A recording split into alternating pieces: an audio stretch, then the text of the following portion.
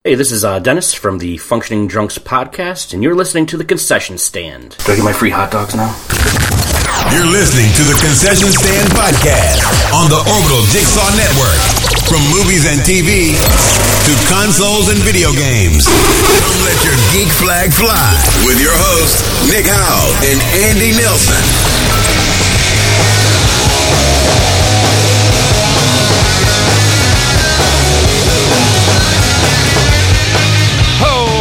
Welcome back to The Concession Stand. This is episode number 36. I'm your host, Nick Howell. With me as always, he's not here. I don't know where he is. Where in the world is Andy San Diego? I am somewhere in Europe. That's all I can say. I'm working on some television show, and that's it. I'll be in Europe for another month. We have been efforting to get us back together over the airwaves and get back to you guys. We got a lot to talk about, but first I want to talk about episode number 36. The first thing that came to mind was Jerome Bettis, the bus. Remember him from the Steelers? But then I looked up another 36 who I think deserves a mention. I will say that my favorite 36 was the old spitball pitcher, Gaylord Perry. That guy would scare people with his ridiculous spitballs and the way he could throw pitches that just would dive away from people, and everybody hated him. And he created a legend all of his own. So we must give that guy a stone cold salute. I said, give me a hell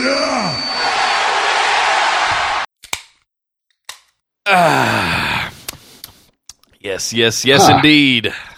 Well, the last time I saw you was at the Chinese Theater almost 3 weeks ago now. Yes. We went and saw Guardians of the Galaxy 2. And yes, that might be old news to people watching or listening this week, but we should at least talk about our opinions of it, right? I thought it was absolutely great. I cannot rave about it enough. This is a must-see film of the year, if not the last few years, and I really think this could turn out to be my favorite film of 2017. Okay, I'm surprised by that. And this isn't to say that I didn't like it. I actually loved it as well. I thought it wasn't as good as the first one. The first one it was just it brought everybody together. This one was way funnier and way bigger as far as the effects go. You could see every single dollar on the screen, and it was a great time. And it's all these characters that we knew. I felt like it was a little too long, and I wish there was just a little bit more of a story where there was like a bad guy that they really were after. I mean, I'm not really going to spoil anything, but the story with his dad, it wore on a little too long for me, and it was easy to figure out. But I absolutely loved it. The experience seeing it there was great with you, with my family, with my daughter, her first time at the Chinese theater. What an amazing movie theater that is. Yep. I can't complain about it. I don't think it's going to be my favorite movie of the year. I'm going to reserve that for Last Jedi.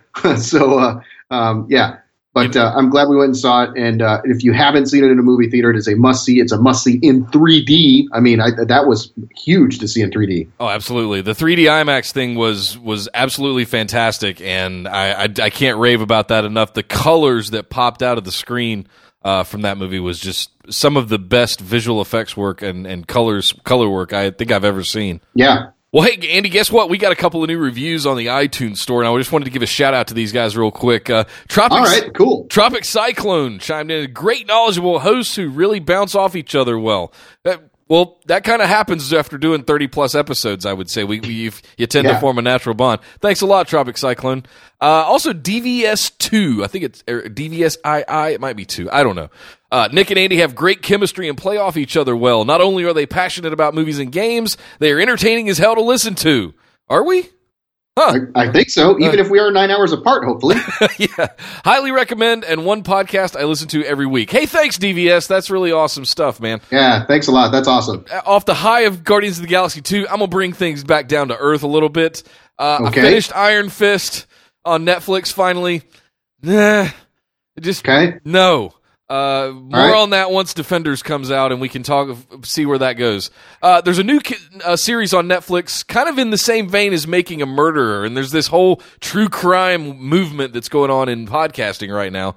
This show called The Keepers, and it's another one of these investigative docu-series type of things where, it's a murder mystery, and you get invested in these characters, but the funny thing is, it just doesn't deliver. You don't find out who killed this woman that they set this whole series up around. You don't find out anything new other than it was a whole side story of the Catholic Church being pedophiles again. And it had nothing to do with the real murder mystery. I don't know. I was really disappointed that it didn't deliver. Other than that, I finished all of the Bill Nye series. Again, great job putting all of that together. The set looked fantastic. It was really well directed. I didn't do it. I didn't do that, but yeah, okay. Oh, I thought you were Mr. Stage Manager. That was right. Oh, well, yeah. We just moved people in and out of that stage. But yeah, that was designed by a completely different team. But awesome that you think that. Sorry to interrupt. Go ahead. Oh, no worries. What I will say is I'll echo my previous sentiments of the first few episodes, and it feels intentionally chopped down. There is at least an hour per episode worth of content in there. You can feel it. It feels like it's been chopped down. So that would be my only feedback to the group was, you're on Netflix. There's no limits. Make us an hour show if you've got the stuff there already, because we can feel that you've chopped stuff out. They definitely did. And yeah, I'm hoping to hear that we get to do more of those. We'll see how it does. Shows are getting canceled left and right. And hopefully that's not one of them. Yeah, it definitely feels like one of those that would come back. There's plenty more to say and plenty more to do, but that would be the one big critical piece of feedback is give us an hour show. It's in there. Yeah. The other thing, movie-wise, I watched the new XXX movie, Return of Xander Cage. And I gotta say, I was pleasantly surprised by how fun this was. That's not to take anything away from the other XXX movies, but in a weird, twisted reality kind of way, this is what I feel like a new Bond should feel like. It was a lot of fun. There were stunts, crazy stunts, lots of guns, hot chicks, all of that stuff. It takes me back to the Pierce Brosnan fun Bond type of setup where we had all that crazy stuff going on. And if I could say anything to Barbara Broccoli, bring that kind of feeling back. That's what I felt myself pining for that in a Bond format, the way that they put that together. You know, we would be remiss if we didn't bring up the fact that we lost one of the best Bonds this week in Roger Moore. Wow. Yeah. I mean, when I was growing up, he was my Bond. He was the one that was, on the screen when I was growing up. Yes, I knew about Sean Connery, but I grew up with Roger Moore, and he certainly played it like in a really funny, sort of pithy way. All accounts have just said what an amazing guy he was outside of just being Bond, and his contributions to UNICEF. It's tough when you lose somebody like that, and us being both big Bond fans. I mean, it was a tough pill to swallow this week. But I did watch The Spy Who Loved Me a couple nights ago, just to kind of remember his work as Bond, and that's just a lot of fun. So if you get a chance to go watch a couple of Roger Moore Bond movies, you won't be disappointed. Do not go through life without seeing Moonraker. It is probably my favorite, most ridiculous Roger Moore Bond movie of all of them. Yeah. Remember when we used to talk about wrestling on the concession stand, and when we pulled it away because we had some feedback? Remember wrestling on our show, Remember about 6 months ago we talked about wrestling, and I would do the crazy Ace Ventura recaps and all that stuff? Well, we made the decision to break that out into its own standalone show a few months ago, and finally got the hosts together and all of the format and everything put together, and we launched that last Friday with 3 hot new episodes leading into the Backlash pay-per-view that happened last Sunday.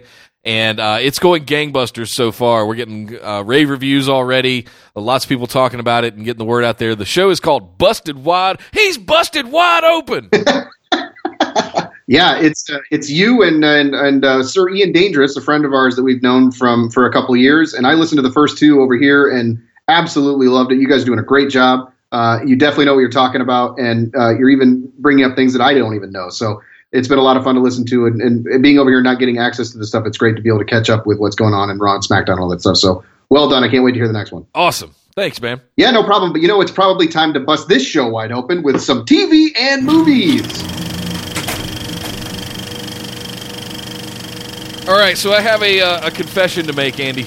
All right, what do you got? I have allowed reviews from people that I trust to prevent me from going to see the new Alien movie. I was wondering about this because I figured, we'd sort of talked a couple times since it had released over text and whatever, and I figured I hadn't heard you say anything about it, so I was getting kind of nervous. What do you got? I'm not going to name names of the magazines or the not the magazines, but the editors or the people that have influenced my decision to wait. But one of them was Alien Covenant makes Prometheus look like The Thing. That's horrifying. In a very punny way. But I'm hearing that there's very little Xenos. It's Danny McBride and James Franco, goofing off. It's just not good. And when I hear that from three sources that I really trust when it comes to movies and reviews, so even though we did an episode weeks and weeks back called Believe the Hype, where we were talking about don't listen to the reviews and it's funny how I've come full circle on that, and I've allowed myself to, of all franchises, Aliens is my star to your Star Wars, right? Yeah, it's shocking to me. I mean, I get it. I mean, when you have somebody that's really close to you tell you that some stuff about it, it's okay. Perfect thing happened to me and you with Suicide Squad, right? You saw it, don't even bother. And I was like, all right, and I waited. And I didn't go see a DC movie. Granted, that's not up there on the level of things I love, like Star Wars or Aliens for you. Right. But I mean, this is kind of a big deal. I'm shocked that you haven't gone to see this thing yet. And I mean, you were sick a little bit too, right? So that probably didn't help. That's fair. I don't know. It makes me worry about it too. But I mean, over here, I'm not going to get a chance to see it probably. And if it's as bad as you're saying it is, and the critics are saying as bad as it'll be gone when I'm back in the States. And it's this interesting internal dialogue that happens where, God, I really want to see it. I don't care if they're saying it's bad. I still want to see it. But if it's that bad, is it worth spending upwards of $20 to go see if in 3 months, like we talked about last episode, are we going to be able to pay $5 and be able to see it on an iTunes rental or something like that? So it's this weird, almost schizophrenic internal dialogue that happens over these kinds of things, and it really just plays into exactly what we've been talking about over the last few shows. Yeah, it's like, okay, like Pirates is coming out this weekend and Baywatch. Like, I don't care to see either of those in the theater. Pirates is getting bad reviews, I guess, but that's not influencing my decision. I already decided before that ever came out that I wasn't going to go see it in the theater unless my wife says she wants to go, and then we'll go at some point whenever I get home. But yeah, I mean, I think Alien Covenant, to me, if I was in the States, I would have gone and seen it by now, despite the reviews, just because I would go to like an early, $6 show at that theater by me, and just be like, all right, it's either good or bad. And I saw it, and that's what it is. But it's your choice, and I think it's really says something, and it's kind of interesting to me that we're talking about all this stuff like over the last couple of weeks about, well, don't believe the hype and don't believe the reviews, and there's what's actually happening. And now we've seen it, we've now experienced it, and now it's come full circle to where it's really actually happening to us too. Yeah, it feels hypocritical in a way, but at the same time, I don't know. I don't know how else to describe it. I just thought I would share that story with you guys and the listeners of how something like that has affected me. I mean, you guys probably don't know this, but I literally have the Queen Alien and Ripley in the cargo loader, that face-off where she's got the Queen in the grips of the loader, tattooed in a half sleeve on my left arm. That's how much into Aliens I am. Or into tattoos. What's that? Or into tattoos. But fair. But the point remains that I love Aliens enough to tattoo it on my body. Half of one of my arms is covered in a giant Aliens mural. So the idea that I wouldn't go see this is that's part of the internal dialogue. Like, how is this even possible? Speaking of things we never thought would be possible, Amazon Prime Video is actually now coming to Apple TV. Remember how they were always like battling, and it's like, you can't do iTunes on Amazon stuff, and Apple's like, you can't do Amazon stuff on our Apple TV, even though you could get it on the iPad or the iPhone. Prime Video is going to be coming to the Apple TV this summer. That's huge, right? I mean, this is huge. This is absolutely huge, or huge with a Y. This combines with another thing to make a really fantastic set of announcements. So not only are we going to not need the Amazon Stick to watch Amazon content, we can just load the app on our Apple TV now. On the flip side of that, Amazon is also coming out with what they're branding as the Fire TV. Like, it's an actual TV. I think they're calling it the Elements TV, if I'm not mistaken. Yeah, I think I saw that, yeah. But they're coming out with like a 40-inch, a 55-inch, and a 65-inch version of this television that has the Fire TV like interface built in, almost like a smart TV setup built into the TV, and it's native throughout the experience. So if you guys haven't seen this trailer, go check out the Amazon Elements Fire TV on Amazon.com. I will say this, my poor 65-inch plasma that I've had for better part of a decade at this point is finally on its last legs. I am chomping at the bit to grab one of these 65-inch because not only does it have that built in, it's also 4K, it's also Ultra HD, it's also, I believe, maybe got 3D. I'm not 100% sure on that, but for about $1,000, you're going to get a 65-inch 4K Ultra HD TV with 4 additional HDMIs that you can still plug your Apple TV into if you want to, and all your other game console. I'm in. Sold. Yeah, and that's a great price for something like that. And from all the things that I saw, like the specs on the TV are pretty solid as well. So it's funny that this happened because remember there was all this talk for a long time about Apple when it was going to come out with their TV. And I don't want to get too much into tech, which we don't really do anymore. But this is another situation where Amazon has potentially beaten Apple to the market with something like this, like they did with the Echo. Apple had such an opportunity to do this 5-6 years ago. And I don't know if the technology was caught up enough to be able to do Apple TV level stuff natively on the TV.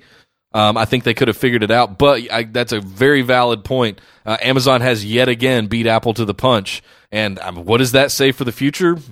I don't know. It's to be determined. But ultimately, this TV looks like the quintessential perfect cord cutter platform for anybody that's wanting to ditch cable, because not only does it come with the TV and the Fire TV interface, there is also a bundle that includes a sound bar if you wanted to do that, and an over-the-air antenna for an additional $20. So there's all these packages that you can put together now. This is the perfect cord cutter platform. Absolutely. You know, one of the things that's really suffered from the cord cutting is the ESPN thing. A lot of people don't really watch ESPN anymore now that it's not required to have if you're one of the cord cutters. What we found some interesting news about ESPN, which we thought was just in all kinds of trouble with them cutting back on all their on-air talent. I guess, what was it? Disney said something in an earnings report about them? Yeah, as much as we've talked about Disney over the last few months and their big earnings, $7 billion last year, what we didn't really understand was the dynamic of all of the different little sub-companies, sub-channels, and all that stuff. And off the back of that, we heard that ESPN had lost 10 million subscribers over the last 5 years. But here's the thing. It's ESPN and all of its little networks still account for $9 billion of revenue for Disney. Now, let me put that in perspective. The total revenue earned from movies, the theme parks, and all of their merchandising that they do is around $7 billion combined. ESPN and its affiliates are $9 billion, even after losing 10 million subscribers. Wow. So the point I'm trying to make, reason I wanted to bring this up is that, look, ESPN is still the cash cow for all of this. And that's ultimately they have to figure out what they're going to do with this network and how they're going to abide to, a different era that we're in now where it's all cord cutting and apps and mobile devices.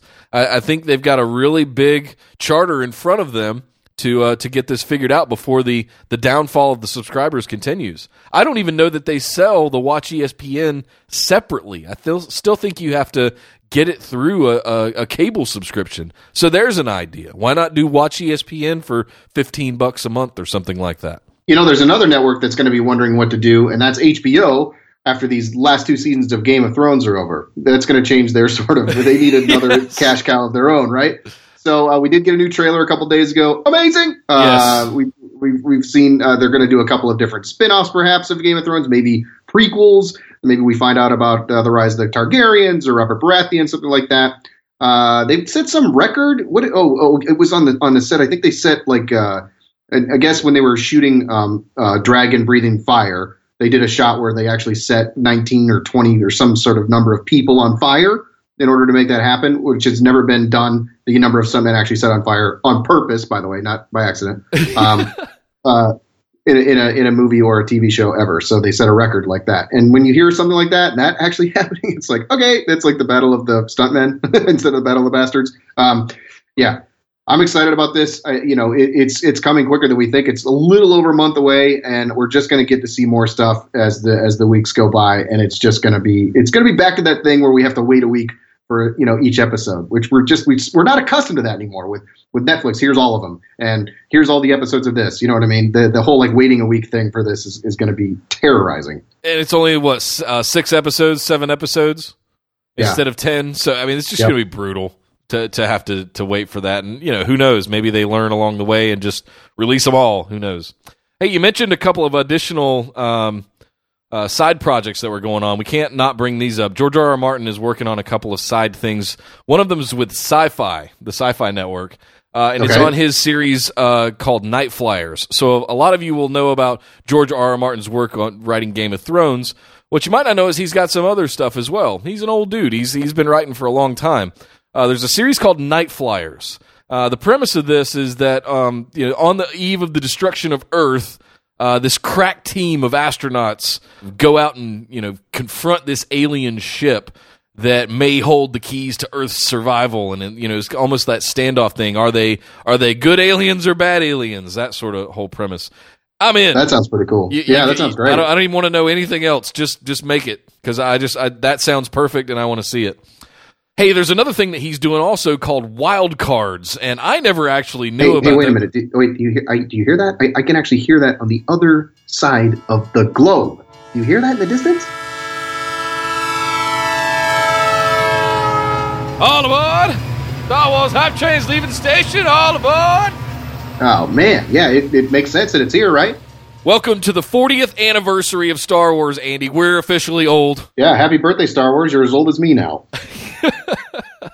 Hey, we got some new Vanity Fair covers that are coming out for a special series, and they look awesome. They had the old Luke Skywalker and Leia, and they just basically recreated these poses. And it looks like they shot this a long time ago, because they've got some amazing set photos of Carrie Fisher in her General Organa outfits. Yep. We see Rey running with a lightsaber. We see there's that picture of her and Luke, on it looks like the island or whatever. There's some cool stuff with Kylo Ren. It was really cool to just see some more images, and that's definitely the Star Wars hype train. We see some of the costumes. We see Captain Phasma without her helmet on, and I guess we're actually going to see that in the movie, which is kind of a strange sort of thing. Like, we've never seen a stormtrooper without their helmet on, unless it was Han or Luke or Finn, right? I mean, we've never seen a stormtrooper, and the fact that this wouldn't be a clone trooper, I don't know. So the fact that there's going to be a stormtrooper with maybe a character attached as well is really exciting to me. But I mean, there's so many things and so many things we can speculate about from seeing all this stuff. But at the end of the day, happy birthday, Star Wars. We get to see all this stuff, and that's really, really cool. Hey, did you hear Kylo Ren was this crazy method actor? I did. I read this article. Go ahead and tell the story. Okay. Mark Hamill approached him proactively, came up to him and goes, "Hey, you're kind of my nephew, and you want to go get lunch?" He's like, "No." Yeah, this is during the filming, so he's trying to get to know his fellow actor, I guess, right? Okay, so the method thing is whatever. I get it. You have to be in the method, and he's got to walk around and be mad all the time in order to play Kylo Ren.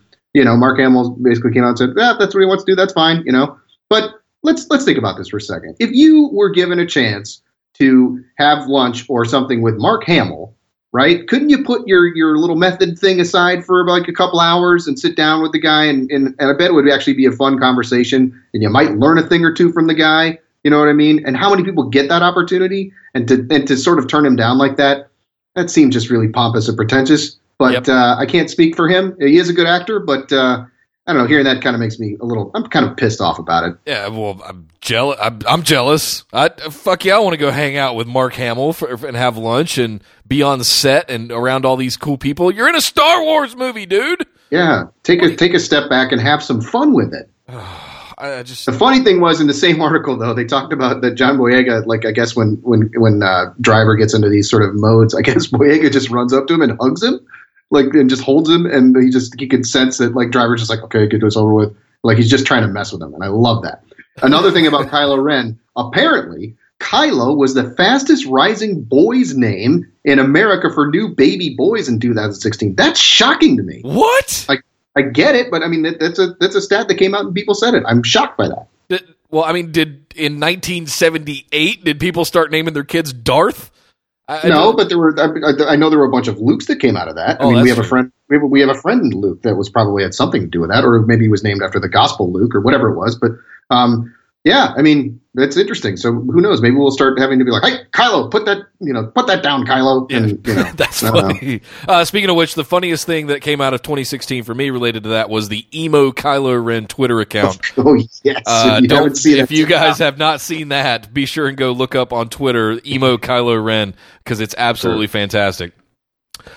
Some more news. We got some more inside behind-the-scenes photos of the Han Solo movie. What did you hear about this? I just saw a couple of shots on TMZ of like a behind-the-scenes kind of thing. We saw him in what looked like a land speeder. We saw him with like coming out of a door. It's like those shots that were on somebody's phone from really far away. We know it's in production. We know that they're going back to Tatooine allegedly. We know we're going to find out how he acquires the Falcon.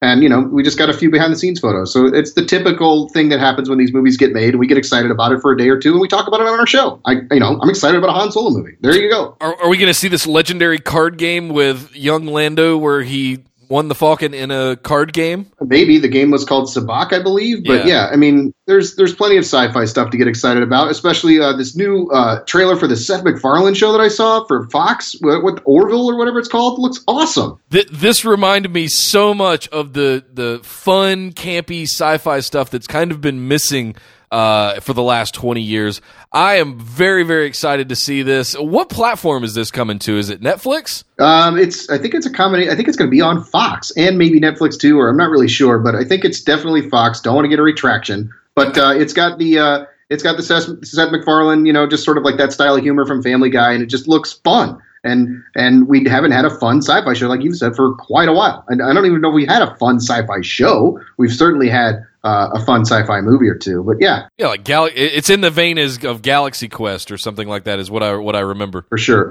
One more thing, as far as other things to get excited about. This is all trailers, but here we go. The Dunkirk trailer came out a couple weeks ago. We haven't had a chance to actually talk about it on this show. I remember that when we first saw this, we were both kind of like, But when I see this one, I get really excited about it. I've always been a Chris Nolan fan. I'm excited to see what he does in this sort of style of movie. And the story itself looks pretty amazing. And of course, it's based on a true story. So when I saw this Dunkirk trailer, I completely flipped my sort of opinion of it. And I'm actually really, really excited about it. And of course, it comes out July 21st. What did you think? I think the production quality looks incredible. The sets look amazing. The costumes, all top notch. We're talking about going back to World War II here. We haven't really done this properly since Saving Private Ryan, if I'm remembering correctly. Yep. So it's been a good 20 years. My concern with this film is that not enough people outside of the historic scholar community understand the story of Dunkirk and the tragedy of it and what happened there. And I'm not going to go into history mode here, but I would say look into the history of the story of Dunkirk before going to see this movie in 2 months. Almost 2 months when it comes out. Yeah. So it's one of those things where you need to understand the story before you go into it. I think you'll enjoy it much more because I think this movie, Nolan's project, is trying to build up the gravity of the situation because it was only one little tiny small piece of that blitzkrieg battle that happened at the beginning of World War II, the invasion of France.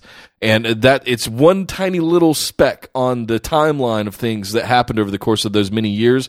But to make a big 2-hour film out of this one thing, I'm not trivializing the nature of it in any way, but that's my concern going into this, is that not enough people are going to understand the gravity of the Dunkirk situation to really appreciate what he's done here. Does it look good? Yeah. It looks like a Christopher Nolan, well shot, well colored.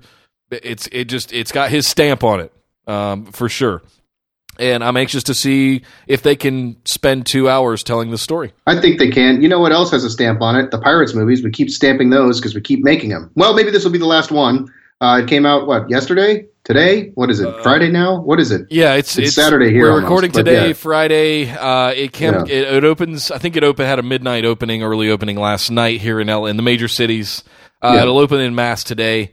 Look, I think something interesting is going to happen this weekend. It is Memorial Day weekend here in the States.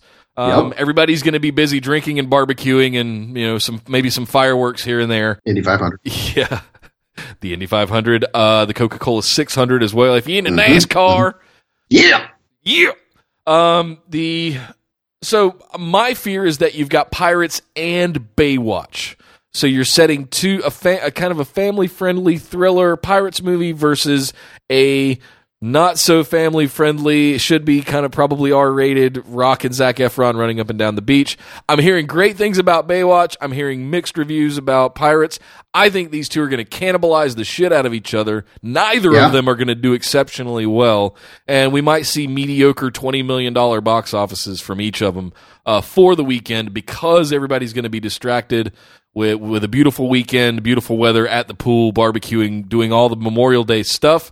I think they're both not going to do well, but to be determined, I guess. I would guess that they're both going to make more than 20, but I don't think they're going to blow it out of the water. No pun intended for either of those movies. See what I did there? I actually want to see Baywatch. I think it looks funny. Pirates, I could watch on a video screen. I don't really care. Yeah. I think they need to stop making those movies. I don't know what the point is anymore, other than to basically subsidize Johnny Depp's rockstar lifestyle that he apparently lives. Yeah, well, Bruckheimer likes his printing press that he has. So sure, and Disney, it's all an advertisement for their theme park, anyways. So the only thing that came out of this for me was that I read this week that Javier Bardem is in talks potentially to play Frankenstein in the Universal movie universe, where the Mummy and Dr. Jekyll and we don't know who's going to be Dracula, but perfect casting, absolutely perfect casting. I'm really, I've just gushed about the Universal Movie Monster Universe thing that's happening. I can't think of anybody better in modern cinema that would be that good at playing Frankenstein. I think he's going to be fantastic. Hey, speaking of your Universal monsters and Universal things that you like, we're only 5 months away from Universal Halloween Horror Nights you love so much. Oh, God. Did you hear what got added that actually might make me go? Because I want to get the crap scared out of me. Here's Johnny. Exactly. The scariest movie, in my opinion, is The Shining, because it messes with my mind. So if I have to go there and I go into a room and there's two little twins on tricycles at the end of or whatever, or two little twins at the end of a hallway and an elevator starts bleeding and whatever, that'll creep me out. But that's one of those where it's go face your fear. So if there's some sort of Shining thing, Universal Halloween Horror Nights, I might have to go. Yeah, absolutely. I can imagine turning around in one of those mazes and coming around a 90-degree corner, and just at the far end of that corridor, the two twin girls are standing there. Oh, and then the kid comes out behind you riding the tricycle, and there's red rum. Yeah, exactly. Red rum written all over the walls, and this has the potential to be one of the best attractions at Halloween Horror Nights in a really, really long time. I don't know if it'll top me actually seeing an Aliens, a Xeno costume in full scale at when they did the Aliens versus Predator one a couple years ago, but yeah, I'm excited. There's another monster we should probably talk about that's from the Marvel universe. Venom. Remember when they made that horrible Spider-Man 3 movie with Topher Grace as Eddie Brock to play Venom? Well, in the new Spider-Man universe, which we got a pretty good trailer for this week, don't really need to spend time on it except to say it still looks good. It'll be out in a month. Yay. I'm going to see it. Mm-hmm. Tom Hardy is apparently in talks to play Venom this time and play Eddie Brock. So now, hang on. I thought this was still a Sony property. How are the Marvel guys doing it? It's still a Sony property, but it's a Marvel movie made through Sony. Now, is this going to be considered canon in the Marvel Cinematic Universe, or is this now going the way of the other Spider-Man separate stuff? I don't have an answer on that. Somebody might. We have this sort of handshake deal between the two right now for this current Spider-Man because RDJ is in it as Iron Man, and this Spider-Man was over in Civil War on the Marvel, the Disney side, but I don't know how this plays in. But and while I'm excited to hear that Tom Hardy's going to play Venom, it's do you really need him to play Venom? It's more about who plays Eddie Brock, but it's not like when you see him in whatever CGI or whatever Venom he's going to be, that you're like, oh, what a great Tom Hardy performance that was. Or maybe he will. He has that ability to just sort of wow us. So I'm excited to see him in something like that. It's kind of like Bane, but you can't see his face. If he does Venom and plays with the Bane voice, that would be amazing. That would be funny. Perhaps Maybe you shouldn't be swinging through buildings, Mr. Spider-Man. That would get in the way. Don't run into a car. Okay, I'm Venom. That doesn't work at all. No. Well, speaking of the Marvel Cinematic Universe, Deadpool is getting an animated series on the FXX network, nice. Which is apparently being executive produced by none other than Donald Glover. Who's Donald Glover? You should know who that is. Yes, he's Lando Calrissian now. That guy's blowing up right now. Yes, he is. He is also the executive producer of the hit TV show Atlanta. He's got so many things going on right now. He's kind of Mr. Hollywood right now. Yeah, he's so talented, so creative. I can't wait to see what he does next. And if you hand him that sort of property, only good things can happen. Yeah, it's also got Marvel's Jeff Loeb and Jim Corey are also involved. Yep. So you've got you've got a really good pedigree of people putting this together. I really hope the fact that it's an animated series scares me a little bit, that it's going to attract the kids, and we want the R-rated Deadpool that was so successful. That's my only little stitch in my craw here about doing Deadpool as an animated series on a TV network. The thing that made Deadpool successful was they removed all the leashes and they just let Ryan Reynolds be that. They let him be Wade, and it's just, I'm worried about that. That's the only thing that I'll say right there. All right. With the success of Legion, and I put that in air quotes because I don't really know if it's considered a success yet. It is. It's critically acclaimed. Yeah, I haven't watched any of it yet, full disclosure. I tried watching the first episode, couldn't get into it, but is this a thing? Are we going to begin to see Marvel now further dip its toes in? We've got Legion, we've got a Deadpool series now. I could see them doing something with the X-Men in a series going forward. Oh, there's talk of that already, I think. I think there is an X-Men series of some kind coming. Maybe I'm wrong. Well, I mean, Legion technically is kind of an X-Men series in a weird way, but... that aside, I think Marvel is about to invade television. They've pretty much owned the cinemas now for the last 10 or 15 years, and they own Netflix too. With their totally. And I think they're doing the right thing with Netflix, with the binge watching, and all of those shows are doing great. Iron Fist was, but Jessica Jones was fun. Daredevil is a smash hit. Punisher's going to be coming out.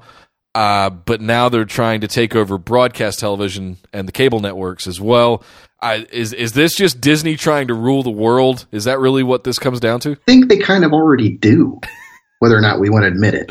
Right. Well, hey, let's switch gears and jump over the other side of the fence and talk about DC. We've got a hot new Wonder Woman coming right around the corner. And I know on the last episode we talked about if anybody really knew about it. Well, the reviews are starting to come in for the early press, and it's getting rave reviews, people saying it's the best DC movie since The Dark Knight, which, funny enough, I watched yesterday. So did I, which is so crazy. I watched it, I think we tweeted back and forth today. Like, I watched Dark Knight as well last night. For some reason, 2 nights ago, I was like, and I was going through my iTunes here, and I started watching Batman Begins, and then I woke up yesterday, and we had kind of a half day off. And then I went to bed watching Dark Knight. And then I wake up and see the tweet from you, and I'm like, whoa, what are the odds of that? That's Great weird. Minds think alike, I guess. Yes. I just know that I was very curious about the seeing Heath Ledger again. And I wanted to see that Joker again for some reason. I think that's what made me cut it on. And I intended to watch like the first 20 minutes just to get to the scene where he comes in with the criminals. Because I think that's one of the greatest scenes by any actor in the last 20 years or so. But I wanted to see that, and then I just left it on while I was working with other stuff, and I ended up just closing the laptop and finishing watching the movie. Like, I can't say that I've done that about a film and completely dedicated 100% of my attention to a film like that in a really long time. So anyway, not to get completely sidetracked, we got Wonder Woman coming out very, very soon. It's getting rave reviews so far. Yeah, next weekend. Yeah, next week. Is it next weekend? June 2nd. Oh, man, okay. So that is one I'm definitely going to go see in IMAX if it's available. I'm not 100% sure if it will be, but I'm looking forward to seeing that one. I'm hoping Gal Gadot can deliver as Diana. I'm hearing that she does. But we need to talk about something a little bit more somber, a little bit more sobering. We questioned whether or not to talk about this, and we can't not bring it up, I think is what we ultimately came down to. In case you haven't heard the news, Zack Snyder, the director of Batman vs. Superman and many other films, his daughter committed suicide back in March, and he has mostly swept it under the rug. He didn't want it to be in the public eye, but realized this past week that he needed to be with family and that it was more important than burying himself in work and trying to deal with it that way. As a result of this, unbeknownst to many, including myself, Joss Whedon had been working on rewrites for some reshoots and some add-ons some additional scenes that they wanted to shoot. So he was already kind of involved behind the scenes with the writing of these.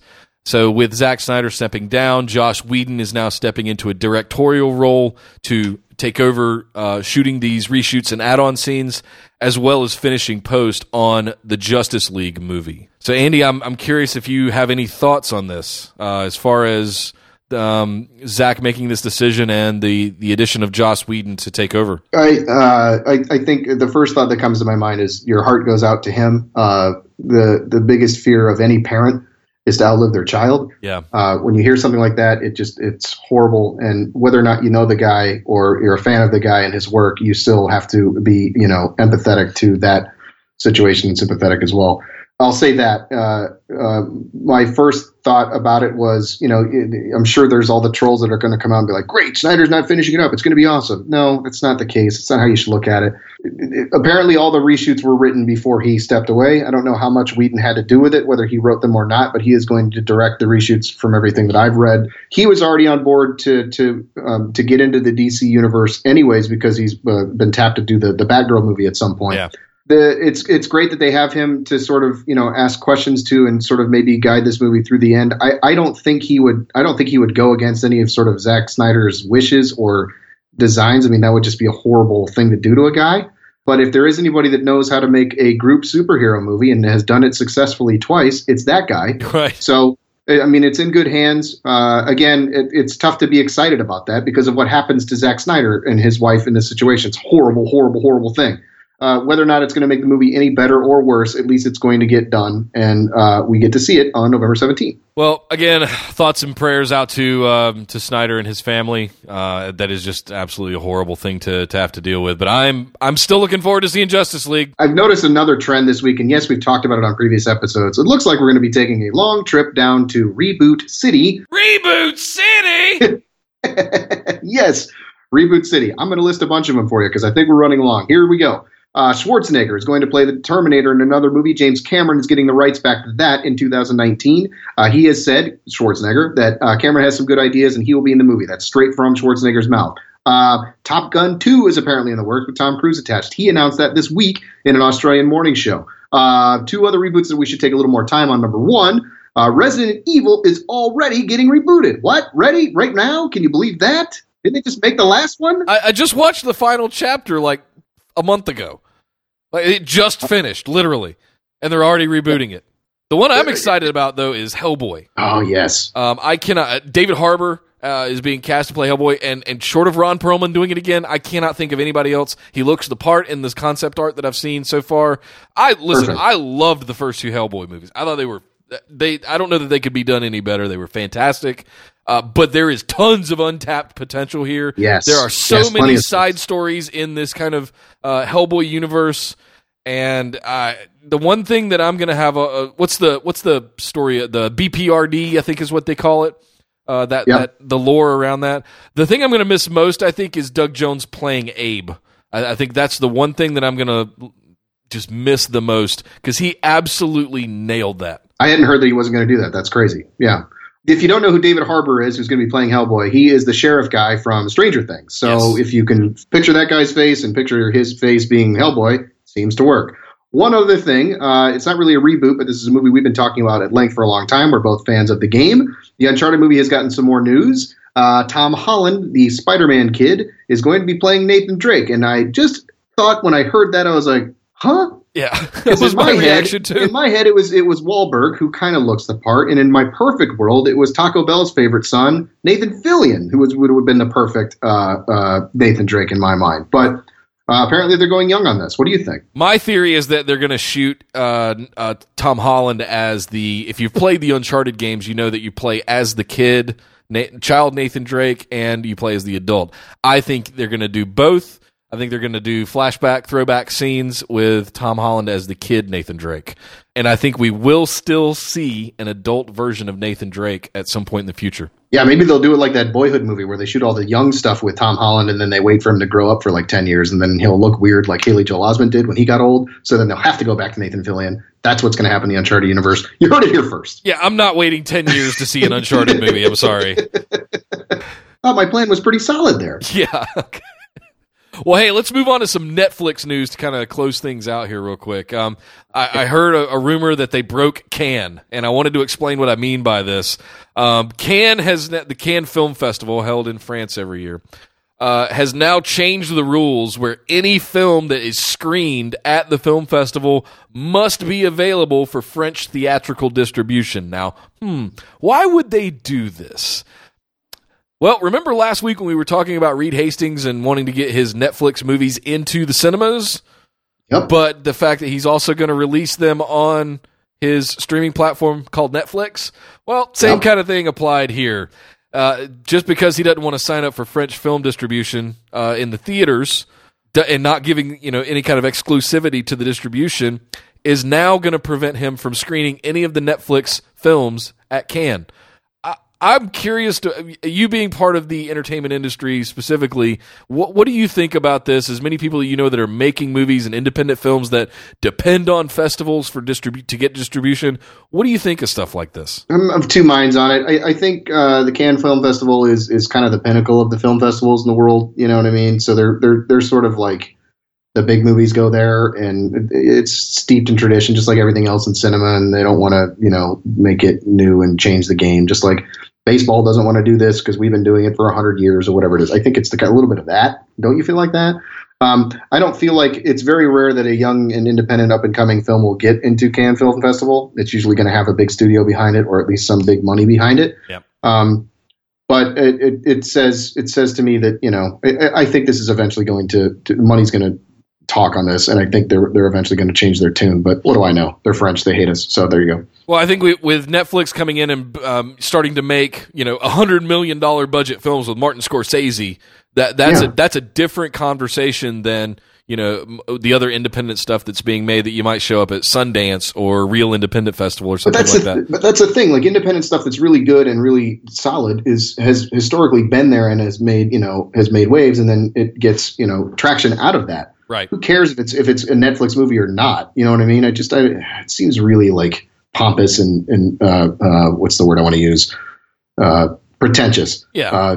On their part, but I would expect nothing less. I think the reason for festivals traditionally has been to gain distribution and garner press and build hype around a particular film property. I think that's going to need to change to a more, let's actually go back to highlighting the film itself rather than it being a vehicle to get distribution. I think festivals need to maybe turn the knob just a little bit to get away from distribution and more hype and focus on the actual film, cast, and directors itself. Almost like a Comic-Con panel, if that's a weird analogy. I feel like that does more for the film and the fans, for the consumers, the people that are going to be paying you money to see this, rather than the actual, let's go see who will give us, $100 million for our dirty movie.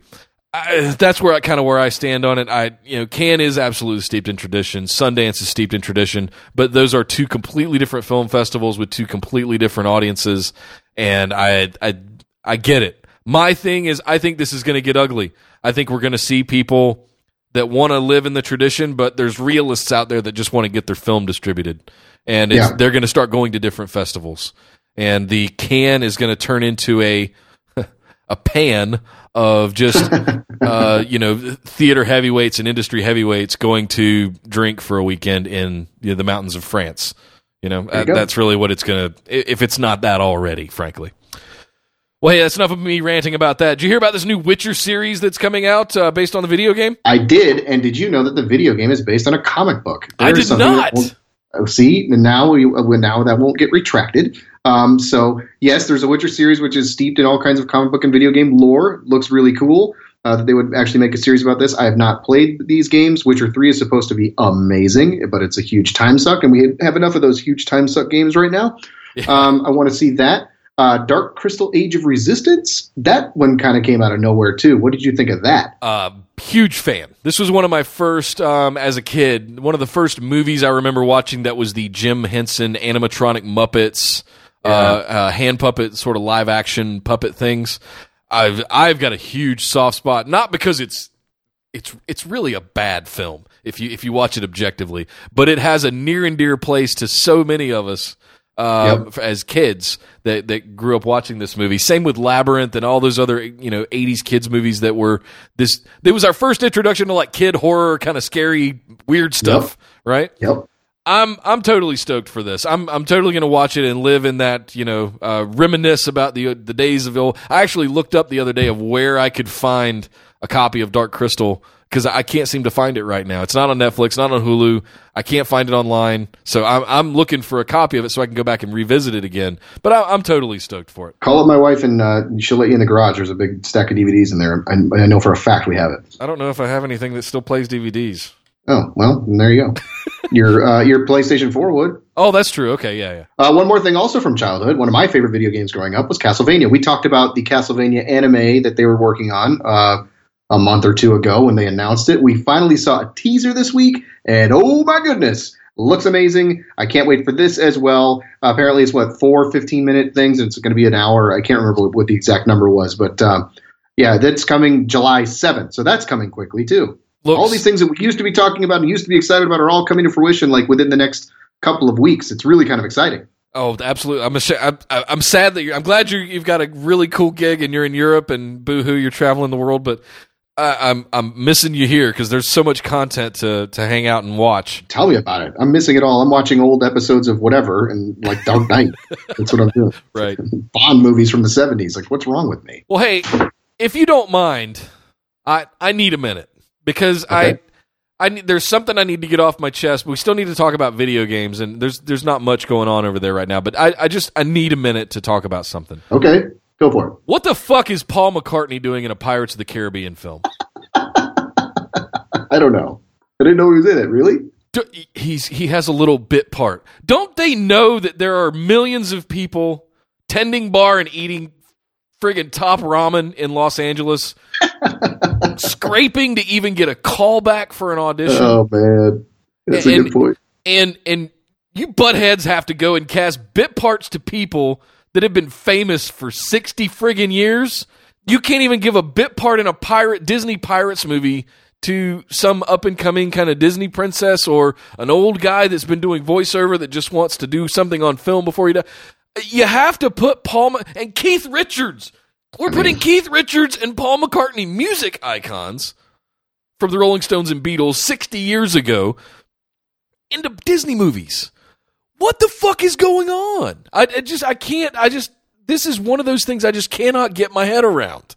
And I would love to hear what you guys think as listeners. Do you care? Does this make you want to go see the movie? Does it just annoy you? I don't know. Here in Los Angeles, I think it's just, you're just pissing on all the people that are here trying to make a living, trying to chase their dream, that are going to auditions every day. It just really winds me up. So I'm sorry for the little rant there. I needed to get that off my chest, and I'm curious to hear what you guys think. Let us know. I'm really surprised by that. I didn't know that he was in it, and to hear that, and to hear you're so passionate about him not being in it is kind of interesting to me. So let me ask you this question: if it was Sean Connery, it's okay because he's an actor. But as long as he has to be an older, like famous actor, right? You can't be somebody that crosses over from a different line of work. I get it. I get where you're going with this. The Keith Richards thing was sort of like a thank you thing from Johnny Depp because basically Johnny Depp is playing Keith Richards when he plays Jack Sparrow, and he's admitted that. But yeah, I don't get this Paul McCartney thing. Now that you tell me about it, it doesn't make me mad or sad. I get what you're saying about the whole working actor thing not getting a job, but yeah, it's not going to make me go see the movie or not go see the movie. And does he even have a speaking part? I don't know. I don't know. The fact that it's even news that Paul McCartney is in a Pirates movie just pisses me off. Go cash your Beatles royalty checks and drive your expensive cars up and down Sunset Boulevard and leave the movies alone. Nobody's tried to do your Beatles music over again. Yeah. Well, it would work if he brought a Yellow Submarine into a Pirates movie, right? Oh, Jesus Christ. Moving on. Let's talk about some video games. So, Nintendo, our old friends Nintendo, I did manage to bring the Nintendo Switch with me on this trip, by the way. Have not played it at all, which is probably going to make my kids angry because I took it away from them for this trip. Apparently, Nintendo, who apparently doesn't sell anything because they never have anything on the shelves, still has their stock up 87% something? What does the YOY mean? What does that mean? Year over year is what that means. So even though that they came out with the NES Classic, they sold 100 of them, and then they never made them again. And even though they came out with the Nintendo Switch, but it was impossible to actually find one after the first day, Somehow their stock has still gone up 87%. Now, that has to be a hype growth thing and not a actual sales kind of thing, I would think. Maybe the iPhone games have something to do with that. I don't know. Or the Pokemon releases. I would say Pokemon, absolutely. We did hear that Mario Kart 8, which launched a couple weeks ago, just before I left, sold 459,000 units in one day. On day one. That's pretty awesome. And then they weren't available anywhere. The cart was everywhere. The system was not. I will tell you this story. From overseas. I was in a major city, European city, last week, and I had to pick up a cable to try and record this show, but I picked up the wrong cable, and I'll explain that to you offline. I went into this. It's basically a Best Buy of Europe. They have them all over the place. It's called Media Market or something like that, right? Okay. So I go in there, and I'm looking for this cable, and sure enough, I go over to the video game section. They probably had 30 to 40 Nintendo Switches just sitting on the shelf. What? For a regular price. Oh, yeah. I could have picked up, 10 of them and turned them over on eBay and made, a couple grand, but I'm not going to be that guy. So if you want one, let me know when I go back to that city in a couple weeks and they still have them, I'll pick you up one. But okay. Moving on from that, Mass Effect, which we talked at length about and has been under all sort of like critical scrutiny, but, people still like it. Apparently BioWare and EA have come out and said that the Mass Effect universe is on hold. So I don't know if that means we're not going to be making any more Mass Effect games, or if there's not going to be a Mass Effect Andromeda 2, or if they want to just maybe retool everything based on the bad critical response. But I don't know. What do you think of this news? I have to believe that they've mapped out a 2 to 3 game timeline for the whole story. And the couple of people that I've talked to that have finished the story agree with that. It feels like there's more to tell. What I'll just say in addition to that is, if I'm not mistaken, there was at least 2, if not 3 years that went by between Mass Effect 2 and Mass Effect 3, the two most popular ones. Yep, for sure. So let's hold our horses. It's been 3 months, if that. It's been 2 months. Yep. 2 months. Relax, people. I think a lot of this stuff has to do more with media hype and sensationalizing rather than actual reality. Let's bring things back down to reality a little bit. Relax, enjoy the game, play it for what it is. Stop putting expectations out there within 60 days of whether or not they're going to do a sequel in 2 years. Come on, guys. I think the PR release of this is kind of a problem, though, because what you're essentially saying to the people that are playing the game and or people that are looking forward to another game is like, well, we kind of screwed up, so we're going to put everybody on the back burner for a little bit. That's the sort of optics of this. That's what it comes across to me as, and to you as. The optics, yes, but it wasn't an official press release from them. It was a response to a question on an earnings call.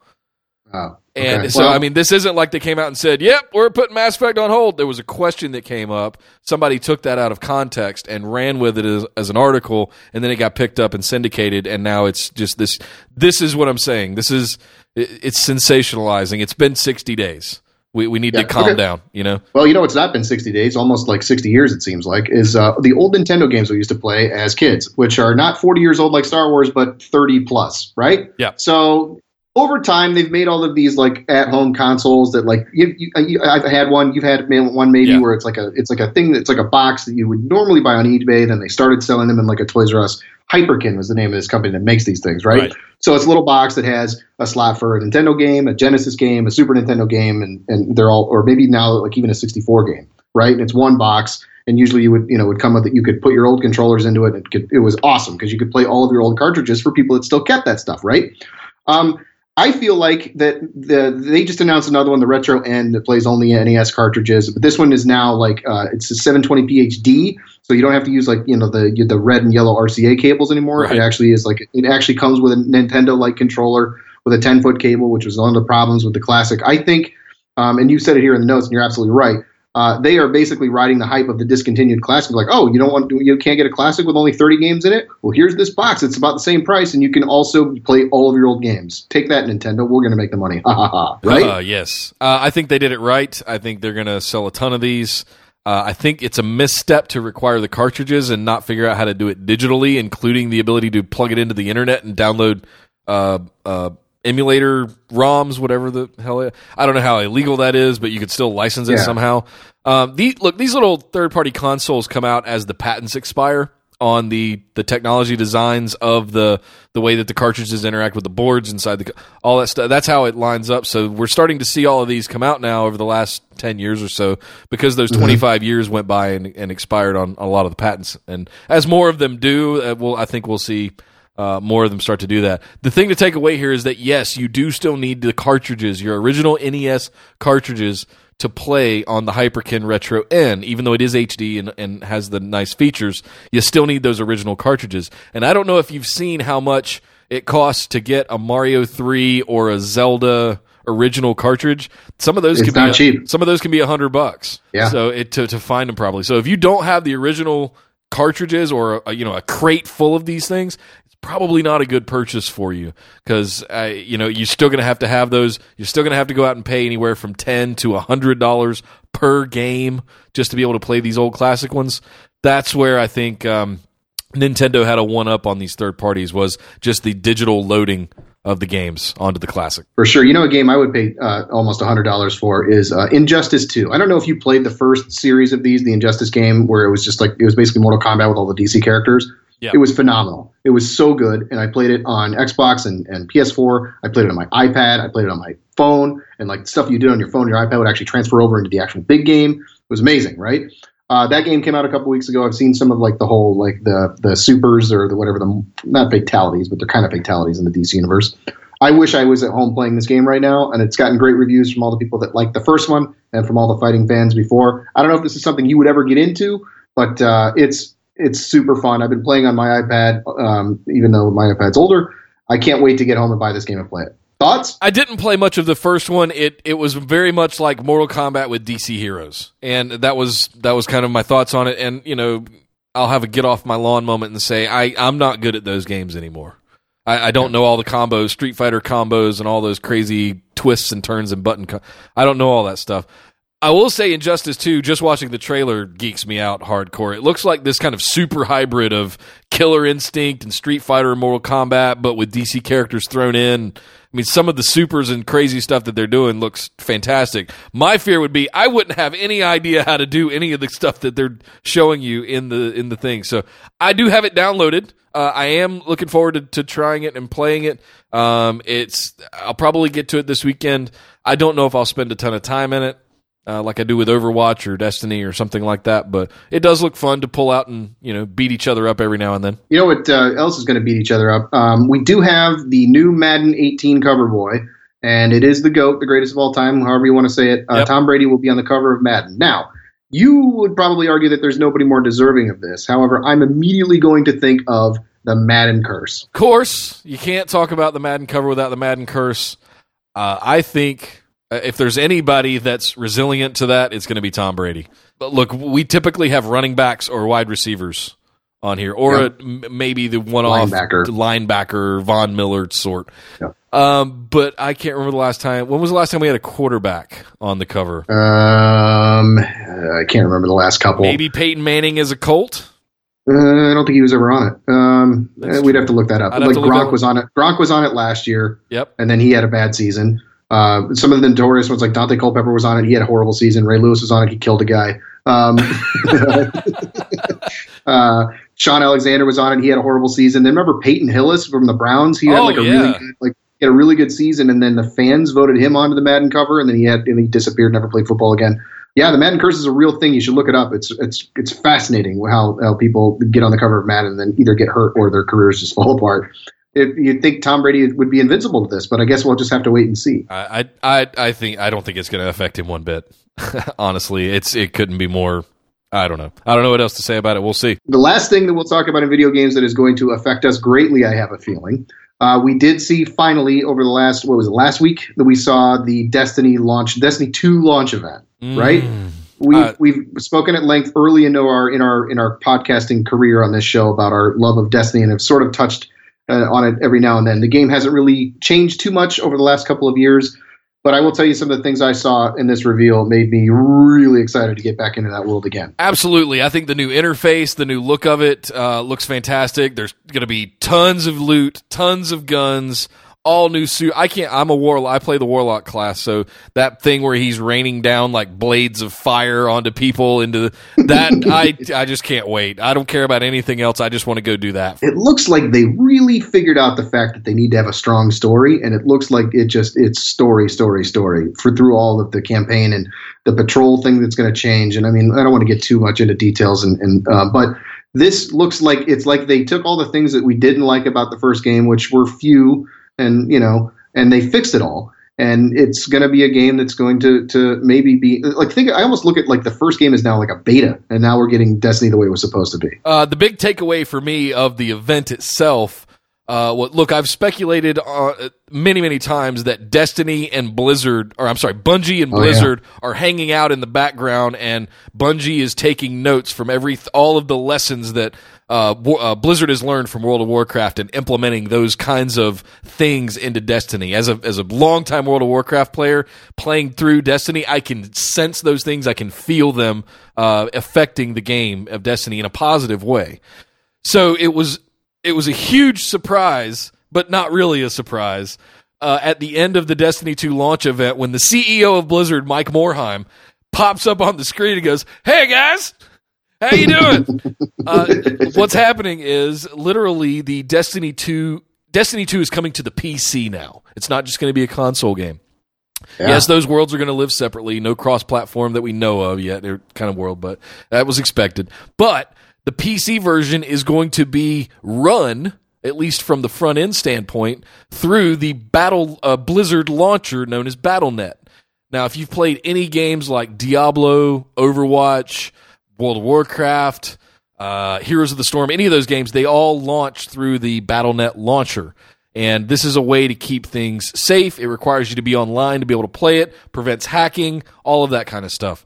So the fact that they're now going to sell the game of Destiny on the Blizzard store and launch it in the Battle.net Blizzard launcher, I'm sitting here twirling my evil mustache going, something's in the works here, and this is just the first hint of it. And, this game's coming out in September. We're like 4 months away now. We'll probably get a beta next month. Yeah. So, I mean, what are they going to do in the next 3 months? I don't know. They got tons of stuff to tease us with. I can't wait to get back to where they do the live streaming of with the developers and the level designers. I'm sure there's going to be tons of those from the Bungie crew.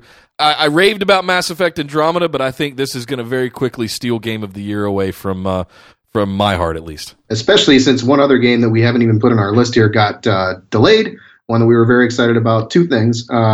Red Dead Redemption delayed till next year. That sucks. But they did announce yet another release date for the South Park game we were looking forward to. Right now, that is October 17th until that gets pushed again. You know what? I'm fine with this. Deliver it when it's done. We don't need another Destiny or No Man's Sky on our hands. Let's do it give me the game when it's done. That is one thing that Blizzard has always done exceptionally well from all of their games, is that it will be ready. Soon is their answer. When's it going to come out? Soon. For every single thing that they say, right? Yeah. They don't tease release dates until they're 2 to 3 months away from, they know, right? They got to get the CDs made. That's about it. So I'm fine with this. Dear developers and publishers, please stop feeling like you have to tease us and tell us a release date. Just say soon. We're fine with that. So, I mean, I've been over here in Europe for a while. We haven't gotten a chance to talk and hang out as much as we normally do as a result. So I've noticed something over here, though, and I think we should go have a chat about that in the lobby. Let's all go to the lobby to get ourselves a treat. All right, what's up? What's going on over in Europe? So here's the thing. In Los Angeles, we've talked about being in like the center of the entertainment universe. Everywhere you look, on a bus, on a plane, on a park bench, on a building, there's always something about a movie or a TV show that is out or coming out. It's everywhere, right? Yep. In magazines, in the grocery store line, and everywhere. Every time you turn on a TV, every time you watch an ad on YouTube, there's something for something, right? That's movie or TV related. I have noticed over here in the entire time that I've been here, and that's almost 3 weeks, I have seen two things. I saw one building in Germany that had a Pirates of the Caribbean logo on it, or like big like poster thing, right? And in Sweden, I saw a bus stop, like the bus stop where it has like the glass side of it, like underneath the thing where the bench would be. where they would normally put a movie poster, I saw an Alien Covenant thing. Other than that, in all of these major European cities that I've been into, major European countries, I have not seen a single movie or TV ad or whatever. And that just doesn't really exist over here. Like, every sort of blank space on buildings, and you don't see when you're driving down the road or a highway system here, you don't see a big billboard on the side of the road that tells you like McDonald's is coming up in 2 exits or whatever. You know what I mean?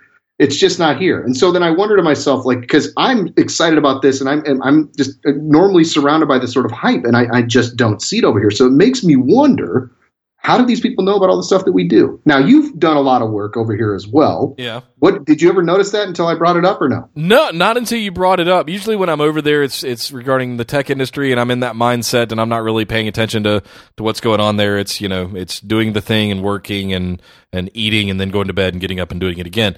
I never really put 2 and 2 together until you said something about it, and then I started thinking back about all my trips, and I can't remember ever seeing a single billboard in any of the cities in Europe that I've visited, from Dublin all the way to Barcelona to Germany. I can't remember anything, honestly, of ever seeing. And I think I went into a newsstand once, similar to a 7-Eleven, and there were like Empire magazine and stuff like that on the shelves. That was it.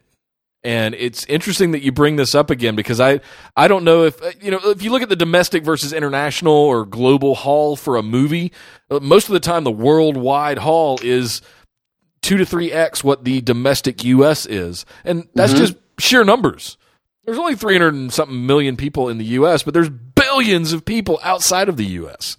And most of the big box office haul comes from the Chinese revenue, right? I mean, that's what they're looking for. Yeah, absolutely. So it's interesting. It's very, very interesting. It makes me want to reach out to some of my my colleagues that I know that are into movies and video games and whatnot, that are in some of the cities, and ask them. And I'd be curious. I mean, maybe have a conversation with some of your foreign colleagues there about what it's like trying to find out. Do they just live on the internet?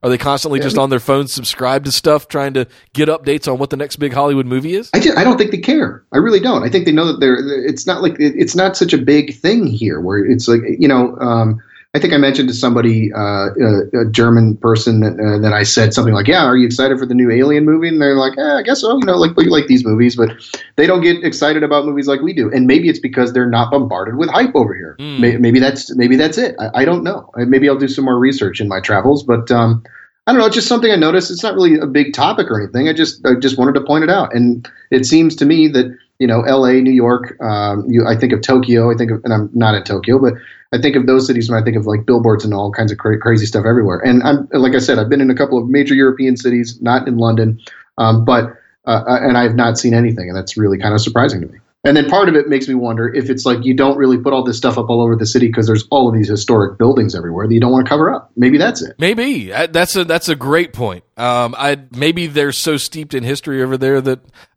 Wow. Okay. Now that you say that, that's really I can totally understand that if that was the reason why. Absolutely. Yeah. So apparently there's one person who doesn't understand some international things, and that is good old Steven Seagal, who apparently has been banned from entering the Ukraine. Not sure why, but I'm sure he did something to piss somebody off. And he can't maybe fight he his ate way all in. the buffets out of business. That's maybe what it was. Which that will make me lead to our lightning round. All right. So Steven Seagal, we made fun of him last week for being overweight, and sorry. Lightning round is, why not? Let's see how many Steven Seagal movies you can name. Go! Oh, man. You got to start with Under Siege. Yeah. Above the Law. Fire Down Below. Oh, yeah. Out for Justice. Yep. There was one called Flight of Fury. Something of Fury that I can't remember. Glimmer Man with yes. What's his name? Let's see. You can always say Under Siege 2. Under Siege 2. Oh, Under Siege 2, of course. Dark Territory with my favorite villain line of all time. Assumption is the mother of all fuck-ups, in case you want to know. Remember Hard to Kill, Marked for Death? Yeah, he did a show called Lawman a few years ago, which was kind of interesting. Show? Yes, I don't know if was it a reality show? I think so. He was like a cop in like a small town or something. I think he did. I don't know. My favorite Steven Seagal movie is definitely Executive Decision, because that's a movie where he dies like in the first 20 minutes. With Kurt Russell. Kurt Russell he gets sucked out of the bottom of the plane or whatever. Kurt Russell goes, "We're not going to make it." And Steven Seagal goes, "You are," and he falls down to his death. Oh, so good. Yeah, but I mean, he's got so many classics. I mean, Above the Law, Out for Justice, Marked for Death, and Under Siege. I mean, I think those were actually his first 4 films as well, if I'm not mistaken. Yep. And those just define what he did, and that's just, of course, late 80s, early 90s canon of what made that era so fantastic with action movies. Exactly. You know, I don't. Of course, he made some more that teetered on the edge of rom-coms later, like Fire Down Below and Patriot and things like that. But yeah, it's a shame he's kind of let himself go, I guess, is the weird what I would say. He's still trying to be Steven Seagal, and it just doesn't work anymore, 30 years later, whatever it is. I guess that kind of wraps it up for us this week. I'm glad we finally got to do this after a couple of weeks. I know we ran a little long. We had a lot to talk about over 3 weeks off, so we're hoping to get one to you next week as well. Good to talk to you, buddy. Yeah, man. Great to catch up. We're definitely going to do this next week. We had a little bit of a hiatus there due to some internet technical issues. Technical difficulties. But now that we've got it figured out, everything's good. Glad you're having a blast over there, dude. Keep us informed. Keep us updated on Twitter as much as you can within reason, right? And let us know what's going on.